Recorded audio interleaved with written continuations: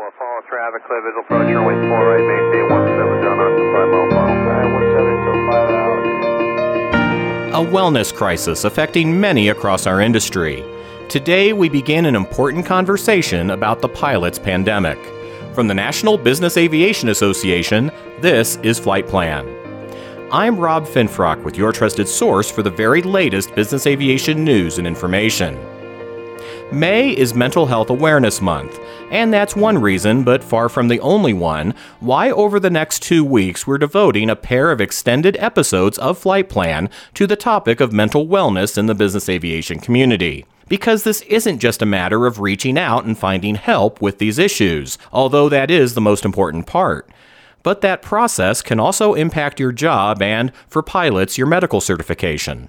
So we'll be talking not only about the importance of finding treatment for mental health concerns, but also about the FAA's special issuance medical process, how it accommodates some conditions and treatments, but also where more work may be needed. One quick note. While this discussion will focus primarily on pilots and medical certification concerns, this topic is most certainly not limited to the flight deck. The importance of recognizing mental wellness issues and seeking appropriate treatment when necessary applies to everyone working in our industry, and there are insights and lessons here for anyone listening. My guests for this discussion are Matt McNeil, President and Clinical Director of Lift Effect, which offers professional assistance for pilots facing mental wellness concerns.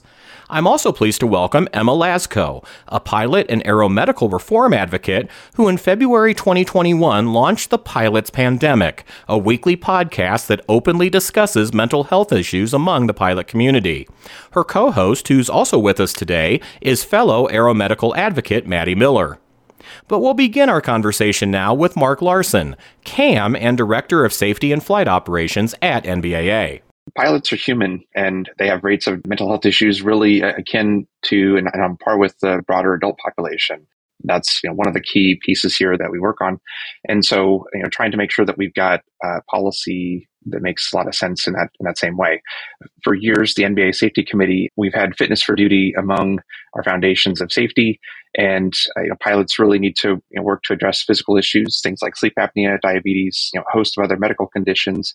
They also need to address fatigue, really being kind of another cornerstone of this concept of fitness for duty that we have, as well as mental health. These three areas often interplay with each other for the good and for the bad. Maybe just as a quick example, chronic pain could lead to things like chronic fatigue if the pain keeps one awake at night. And all those things really do tend to interplay as well. So looking forward to hearing thoughts from others on the call here too and how that all works and plays out. Emma, as Mark said, these situations can affect pilots differently because we're masters of the skies, right? We're not supposed to let worldly concerns affect us, and it may take us longer than others to admit when we might need help. Oh yeah, agreed, fully. It doesn't matter who you are. Just simply put, you really don't know what could be around the next corner. And I'm a full believer in always being prepared and knowing that you should be able to go get help if for some reason you need it. Nobody's perfect, and unfortunately, we can't escape the hardships of life. Maddie, I know I've seen and felt in my own life over these last 3 years how those hardships can seem even more daunting. Oh yeah, I think COVID really put into perspective how important mental health is. There were a lot of pilots that were feeling isolated, not connected, that whole unknowing of how the industry was going to go. And so a lot of that stress of the unknowing was coming out. And I think it was not as manageable as it used to be, because when you don't know, you fall back on things like drinking. I think a lot of us can say when the pandemic happened, we all started kind of relying more on substance because we were all so unsure. And so a lot of that came out in the stories that we've heard from pilots that the pandemic really weighed on their mental health. Matt, how have you seen this situation evolve in the aftermath of COVID-19? When COVID happened, there was an increase, like a 350% increase in our clinical practice. I saw more clients in a 6-month period than I had seen in the previous 6 years during COVID. But what COVID did is it highlighted the problems that were already there. COVID didn't create the problems. It just gave a voice and it blew the top off of these very subversive, covert issues. And it just brought it right out into the spotlight. And so, in my opinion, I think the cat is out of the bag. COVID opened the door for this, and there's no going back. I mean, the mental health movement for pilots is here. It's not going anywhere. Pilots are reaching out to get more help. We treat 150 to 200 new pilots per month at Lift Effect. When I first started, it was like one pilot a month. So, yeah, I think COVID was a turning point for mental health and professional aviators. Coming up, why it's important for these issues to be discussed openly, and why pilots may be particularly reluctant to do so. But first, this quick message from NBAA. NBAA Flight Plan listeners, your podcast is ready everywhere. You can download it from iTunes, ask your smart speaker to give you a listen, or hear it in any car with Apple's CarPlay. NBAA Flight Plan, available anytime, anywhere. We're back now with Mark Larson, Maddie Miller, Emma Lasko, and Matt McNeil, and our discussion about mental wellness in the aviation community. Matt, continuing where we left off before the break, did COVID reveal any new mental wellness concerns in our community, or was it more a matter of bringing existing issues to the forefront? They're the same issues that we've always had. Pilots have the same issues that everybody else in the general population has. The myth of the right stuff, that's a myth. That's not real. Pilots are people. They have the same problems that an accountant or an attorney or a construction worker has. And in fact, because there's this stigmatized population and pilots live in the darkness of stigma because of regulatory policy and all sorts of other reasons we could get into, I think pilots have higher rates of mental health issues because of the healthcare avoidance factor. And so, if small problems become very big problems if you don't treat them. And, pilots are having to face professional reputation issues, medical issues where they can't work, can't earn money. There's a host of barriers that pilots have to contend with that negatively impact mental health and mental well-being. But it's the pilots have the same issues that everybody else has. I think generationally, we're seeing the younger generation, the new generation of pilots have unique challenges that are different than like my generation of Gen Xers and the baby boomers, they're starting to retire. So we're seeing some, different categories of issues, but in terms of susceptibility to mental health problems, they're just the same as anybody else. I think we'll be hearing that word stigma a lot in this conversation. And Emma, you took the initiative to create a forum that tackles that head on. What led you to start the Pilot Pandemic podcast? It was a little over 2 years ago. I was starting to get my instrument rating. And so at this point, I had kind of definitely dipped at least one of my feet in the water of aviation. I was following a lot of different content creators on social media, as well as everyone's familiar with the good old meme page. And through a lot of these pages, in particular, it seemed like the anonymous meme pages were talking about this subject a lot. And it always was veiled through a level of comedy. And I can appreciate comedy more than the next, but I knew that this was a serious problem because it had actually happened to myself.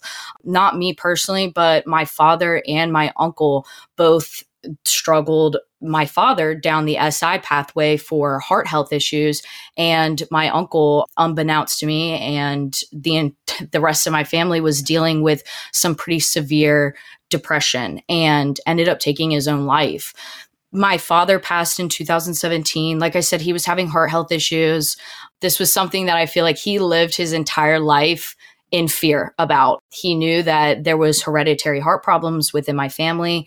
And one day he was out on a run and he knew something was wrong. They went in, they fixed it immediately. He had a blockage. They put in a stent.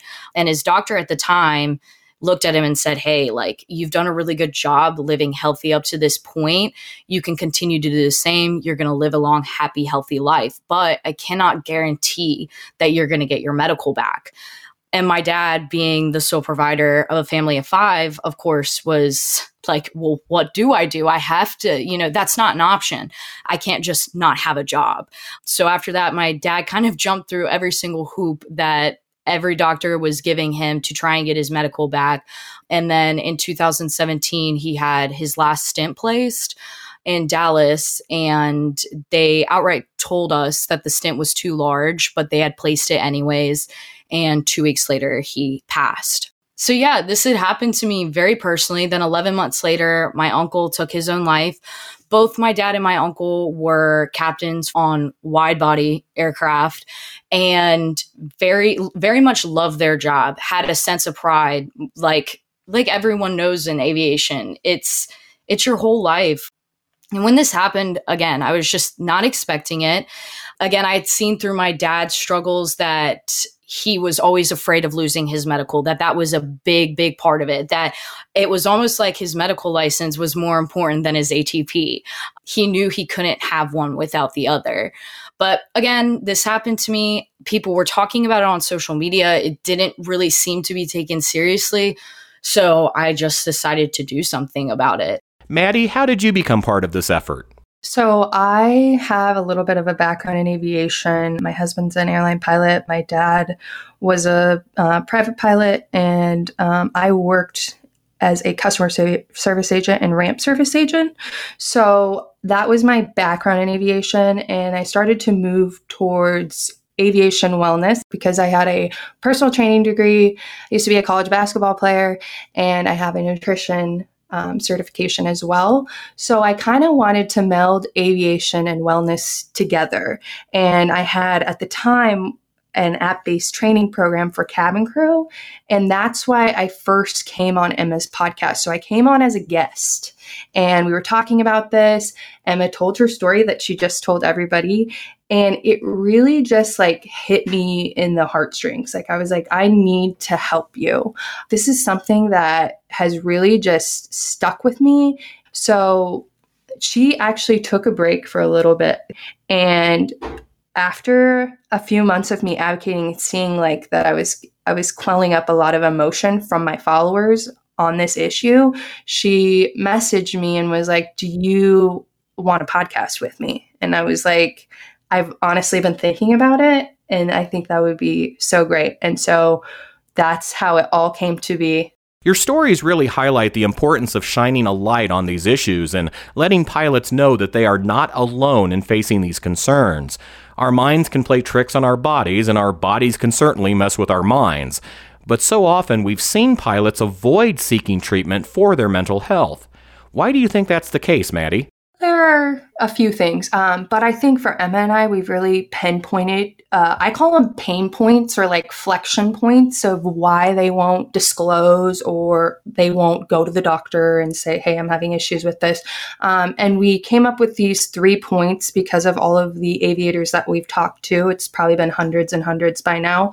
But the reasons that we think why they are not seeking care is because they know that the special issuance process, they may have to go down it. So they're scared to get like a diagnosis. And if they get that diagnosis, they're also scared of the special issuance process. So their whole thing is trying to avoid going down that process altogether because of the transparency of the process. From case to case, everybody is different. So I think that can be very scary. And I think they think that if they go down the process, they'll also lose their medical. That's like the first red flag for them. So I would say like the transparency / losing their medical. And then the other 2 have to kind of do with going down the SI process. And I'm not saying that everyone who discloses their medical background is going to go down the special issuance process, but I think that's what they think about first. The other thing is that the SI process is very expensive to go down and that it takes a long time to receive your medical back if you do have to go down it. So those are the 3 pain points that we've seen every pilot touch on when we speak with them.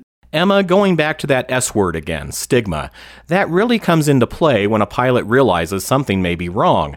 We may even recognize that we need treatment to get clear of these issues, but there's that stigma that can weigh so heavily on our decision-making process. I guarantee if you ask a lot of kids who were raised within an aviation family who either had a mother or a father who was an airline pilot, they'd say the same exact thing. For me in particular, that stigma was part of the way that I was raised. I grew up riding horses. I was a very serious equestrian.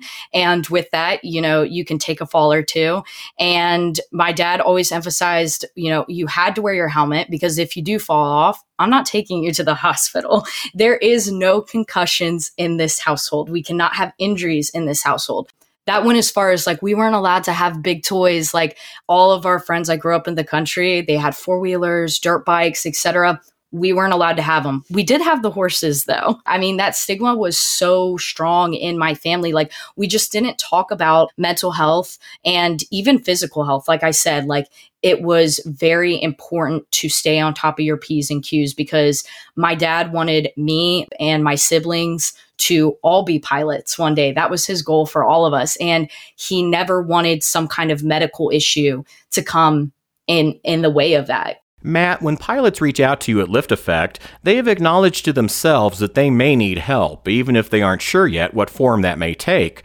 When pilots first contact you, is it usually with a sense of purpose or a sense of resignation? That's a good question. I think it's by the time they get to us, because we're mental health professionals, but we're all professional pilots. So that immediately gives them a little bit of ease in that knowing they're talking to somebody that is one of them and understands the process. But I think by the time they get to us, they're waving the white flag because they're saying, all right, I'm at the end of the line here. And often they get referred to us through peer support programs, through some very savvy AMEs, AMAS. So by the time they get to us, they're ready to get some help. And I think this, loss of medical, damage to professional reputation, which gets into stigma, and really what that comes down to is exactly what Emma and Maddie said: is pilots do not want to be seen as weak or unstable, and the stigma around mental health, just in general, is if you have a mental health issue, you're weak. Or you're crazy, which is not true. That's all stigma. That's not how it actually works. And so getting through those initial barriers is what is required. But by the time they get to us, they're really ready to get help because their issues have started to really wreak havoc or has been wreaking havoc on their life for quite some time. The average person in just the society takes them 10 years to reach out for help. And it's no different for pilots. And a lot of the pilots we've treated, they've been dealing with this for decades, sometimes 20 years. They've been dealing with this, and it's reached a boiling point where they're really left with no other choice other than if they don't get help, it's bad. We've had pilots that have suicided because they didn't want to get help. They didn't want to be seen as crazy, so they would rather take their own life than just get the help. So it's a very serious thing, but that's kind of how it works, at least with where we are in the process. Mark, you're seeing these issues as well in your position at NBAA and your work on the NBAA Safety Committee. But in many cases, pilots are reaching out only after they've been grappling with mental wellness concerns for some time. Well, certainly we'd like to get it to a spot where folks are getting that help earlier. Oftentimes, though, yes, when I get the phone call that comes in, they have been working on the issue for a while and trying to get help. It's nice to know where the resources are that can help them these days. But whether that's the individual or whether that's somebody else from the company calling saying, "Hey, I've got a pilot within my organization who I think could use some help," and what would you suggest? So we've had that. I mean, it's definitely, as we were talking about before with the pandemic, we knew that these are issues were in our industry. That the number of calls had really increased to the point that it was like, okay, we really, really need to be working this further on the policy side and more aggressively. And so we did that. And with this now, really built out kind of the sense of where we can help folks in this space today. So happy to have that and really working to encourage folks to go get help early when they have these challenges. Indeed, and this all goes back to something we've already mentioned in this episode, but let's drill down now on the special issuance medical process. Mark, what is a special issuance and what do pilots need to know about it? So most of the people whose positions require them to hold an FAA medical certificate are able to, go into their aviation medical examiner, have the exam, and, they can walk out that day with their medical certificate in hand. There are some conditions that the FAA has laid out here that require additional details. Maybe that's testing or imaging results, for example. And if you can provide those to the examiner that day, there's in essence those kind of special instructions known as conditions AMEs can issue, or a CACI for short. And so if you go in and you kind of know what the examiner may need to have to satisfy the FAA overall and their ability to issue the medical certificate, you can bring that stuff with you, have that, and provided, let's say the status of whatever the condition is also appropriate. That can be another key piece, whether that's, how much time has elapsed since something happened, or just, the general state of the condition. However, some conditions or certain conditions around whatever the diagnosis may be require the medical examiner to defer that medical certificate application to the FAA's medical team for review and ultimately for their decision. So those cases are the ones that are known as special issuance medicals. When it comes to things like mental health cases, there are some limited conditions that AMEs can issue. A number of them do require deferral to the FAA's office in Oklahoma City for review. There is a significant backlog of cases for special issuance. FAA acknowledges that. They've been doing a lot of the work to try and improve that. For example, hiring a fourth mental health professional to review those cases. They're seeing that there's been an increase in cases that they wanted to have that review. They're taking a look at. They've been also working to evolve even just the process of how documentation can get submitted. Some of that stuff is what adds to one of the real key issues we hear about here, which is timeline for how long these things can take. Some of that is just a matter of the flow, if you will, of all the paperwork and the process. Some of the technical limitations around that. Some of the cases, the timeline is driven by the policy. So if we're talking about cases where an antidepressant is involved, you've got to be on a stable dose for 6 months of a single one of the 4 approved antidepressant medications. If the dosage changes, if that medication isn't effective to treat whatever the condition is you're dealing with, then the clock in essence resets every time that happens. With the combination of requirements of testing and things that come into play, different evaluations FAA also expects to see for that protocol. And Matt can probably give some further details here. The best case scenario we're seeing, 8 to 9 months for that kind of protocol, but 12 to 24 months is not unheard of in some of these cases due to the overall backlog and just timelines to get everything set up and situated. So it is a complex process. We're certainly working with FAA to see how we can streamline that, improve it. Even frankly, what are the cases that really do require the FAA's attention, and where can we go look to, let's say, additional CACIs, or just frankly, how do we adjust what those look like to better address the issues and really have the FAA focus on the things that really matter? Your thoughts, Matt? We deal with special issuances every day. I think that's about 15% of our pilots that we work with are on the SSRI or going through the SSRI special issuance process. It's lengthy. What we tell pilots is you don't need to be afraid of the process. We get everybody back to work. I mean, unless they have a condition that is disqualifying, which there are certain mental health conditions that are permanently disqualifying, but that's the very, very few. The process is where I think pilots get hung up because they don't follow the directions that the FAA requires. And it's a very specific step 1, step 2, step 3 to get it done. And the reason denials happen is because they didn't follow the process and they didn't adhere to what the protocol was. So that's why they're denied. But we get pretty much everybody back to work. The quickest we've had anybody go back from the time they started medication, and if they stayed on the medication, and some of them need to stay on it, and go back. Actually, we just had a 17-month one from start to end. But if they go on the meds and they come off the meds, they stabilize, come off the meds, the condition goes into remission, then it's a little bit quicker to go back. But the problem that our big gripe is the limited medications, the absurd 6-month wait time, which just defies medical science, and the stable dose and the timeliness, the lack of any sort of timeliness guideline is the hiccup, and that's where I think pilots drop off in the process as they look at this and they say, come on, I can't take 2 years off from work and only, have either no income because I don't have an insurance policy that covers me, or my insurance policy is limited and it cuts my income, in half. I can't look at 2 years of that to be able to wait to go back. So it is a process. I tell pilots, you don't need to be afraid of the denial. We'll get everybody back because we understand the process, but it's the timeliness guideline and just the restrictedness of what they allow. That's the big the big problem where there really needs to be regulatory reform. Emma, you saw this process play out firsthand with your father. His story really drives home how intertwined our mental wellness can be with our physical well-being. I think for my father in particular, there felt like after his first stint was placed and then he started working with aviation specialists, it kind of seemed like the care kind of shifted from being like a focus on well-being versus just going back to work. Me and my mom both noticed, and talking to his original doctor, that there was so many things that they made him do that really weren't like medically significant. Like they weren't processes that otherwise, like with a regular patient, with somebody who's not a pilot, they would never make them do those tests or those procedures. So that was kind of the first red flag.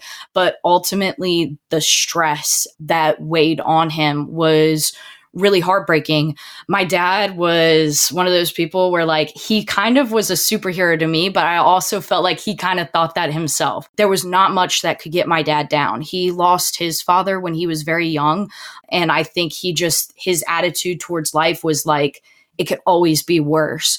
So he was always a very, very happy person. But when this happened, you could definitely see the mental effect that it took on him. And I remember 2 days before he passed, I'd only seen my dad cry 3 times in his life.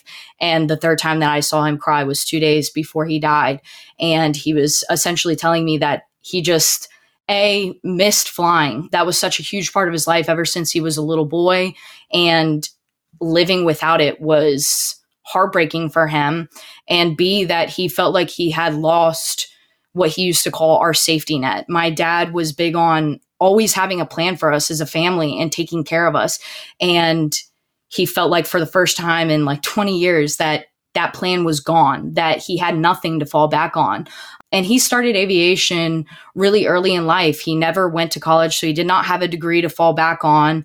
He was looking at other job opportunities, and there was nothing that was going to be able to compare to the level that he was at as a captain with the airlines. And it's just, I mean, there's really no other word. It was heartbreaking. Nobody should have to be faced with that decision. I'm surprised he stayed as positive as he did, but there was another side of him that was also very afraid that he wouldn't get his job back, afraid that he wouldn't get his medical back, and just afraid of the processes themselves. He didn't like going to the doctor. He did not like what they were doing with him. It made him uncomfortable. He didn't really feel like the level of care was there. And for a patient, I can just imagine that was really, really scary. And then you've got your entire career is hinging off of all of this, and your 3 kids, who I was 17 at the time, planning on going to college, and he is out of work. I cannot imagine the stress that puts on someone. Indeed, and anytime something might stand in the way of our livelihood and providing for our families, it will obviously affect our mental well-being and often physical as well. That said, Maddie, the special issuance process is necessary, and of course it's good that the FAA has a process to address these issues and hopefully work with pilots to maintain their medical certification. But it also seems that there are some areas for improvement we should be discussing. I think Matt and Mark both touched on the issues of the not knowing, and kind of the stigma of, obviously, I think it's bigger for male aviators than female aviators, just because, like Emma had talked about, that they were the sole breadwinner for the family. And I think men typically go inward when they are having issues, and they don't obviously want to appear weak.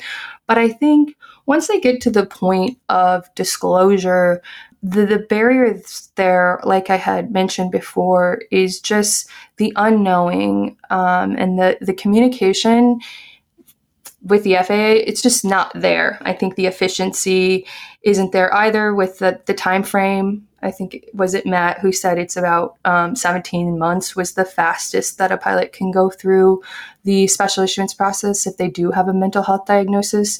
And that's basically what we're seeing with the aviators that we've spoken to. It's actually taking longer. It's about 24 months. And not only is that hard for an airline pilot, but as a student, if that is your career trajectory and you're thinking about that, 2 years seems like a very long time to wait to start your career. So that can be difficult even for just student pilots. And then the cost, I think, is also huge. To get your special issuance typically is upwards of $10,000. So, and that doesn't, your insurance doesn't pay for that. So that's all out of pocket. And with the special issuance, you have to renew it every year. And it may be a little bit less because the requirements are a little bit less after you've got your initial special issuance, but it's still a cost burden for sure. And for airline pilots, maybe not such a huge deal. For corporate pilots, maybe not such a huge deal, but we are dealing with a pilot shortage. So we need to think about student pilots going through this process. And like you said, generationally, the younger generation is more apt to seek care for their mental health. They may find themselves in that special issuance process. And so they may not be able to pay for that because they're already paying for their flight lessons, and becoming a pilot is already expensive. And then throwing in that special issuance process, it becomes quite a bit of money for them to pay. So I think those three things, if the FAA could work on those pillars, that they could definitely improve the process, not only for aviators with a mental health diagnosis going through the special issuance process, but all aviators who have to go through the SI process. In Part 2, we'll discuss strategies for pilots to address wellness concerns and their potential effects, as well as an important petition calling for reform of the aeromedical process. Until then, please check out NBAA's newly updated mental wellness resource, available at nbaa.org/medical. You can find the Pilots Pandemic podcast on Apple Podcasts and other streaming platforms, and you can reach out to Matt and his team at lifteffect.com. And that's the latest from the National Business Aviation Association. Remember, you can subscribe to all Flight Plan episodes at Apple Podcasts, Google Podcasts, and Spotify, or wherever you find your favorite podcasts, including by asking your virtual assistant or connected device. Of course, you can also download Flight Plan directly from nbaa.org. I'm Rob Finfrock. Thanks for listening, and join us next time on Flight Plan for Part 2 of this episode. Sending out a 3500. We got him inside. We're still in effect 170,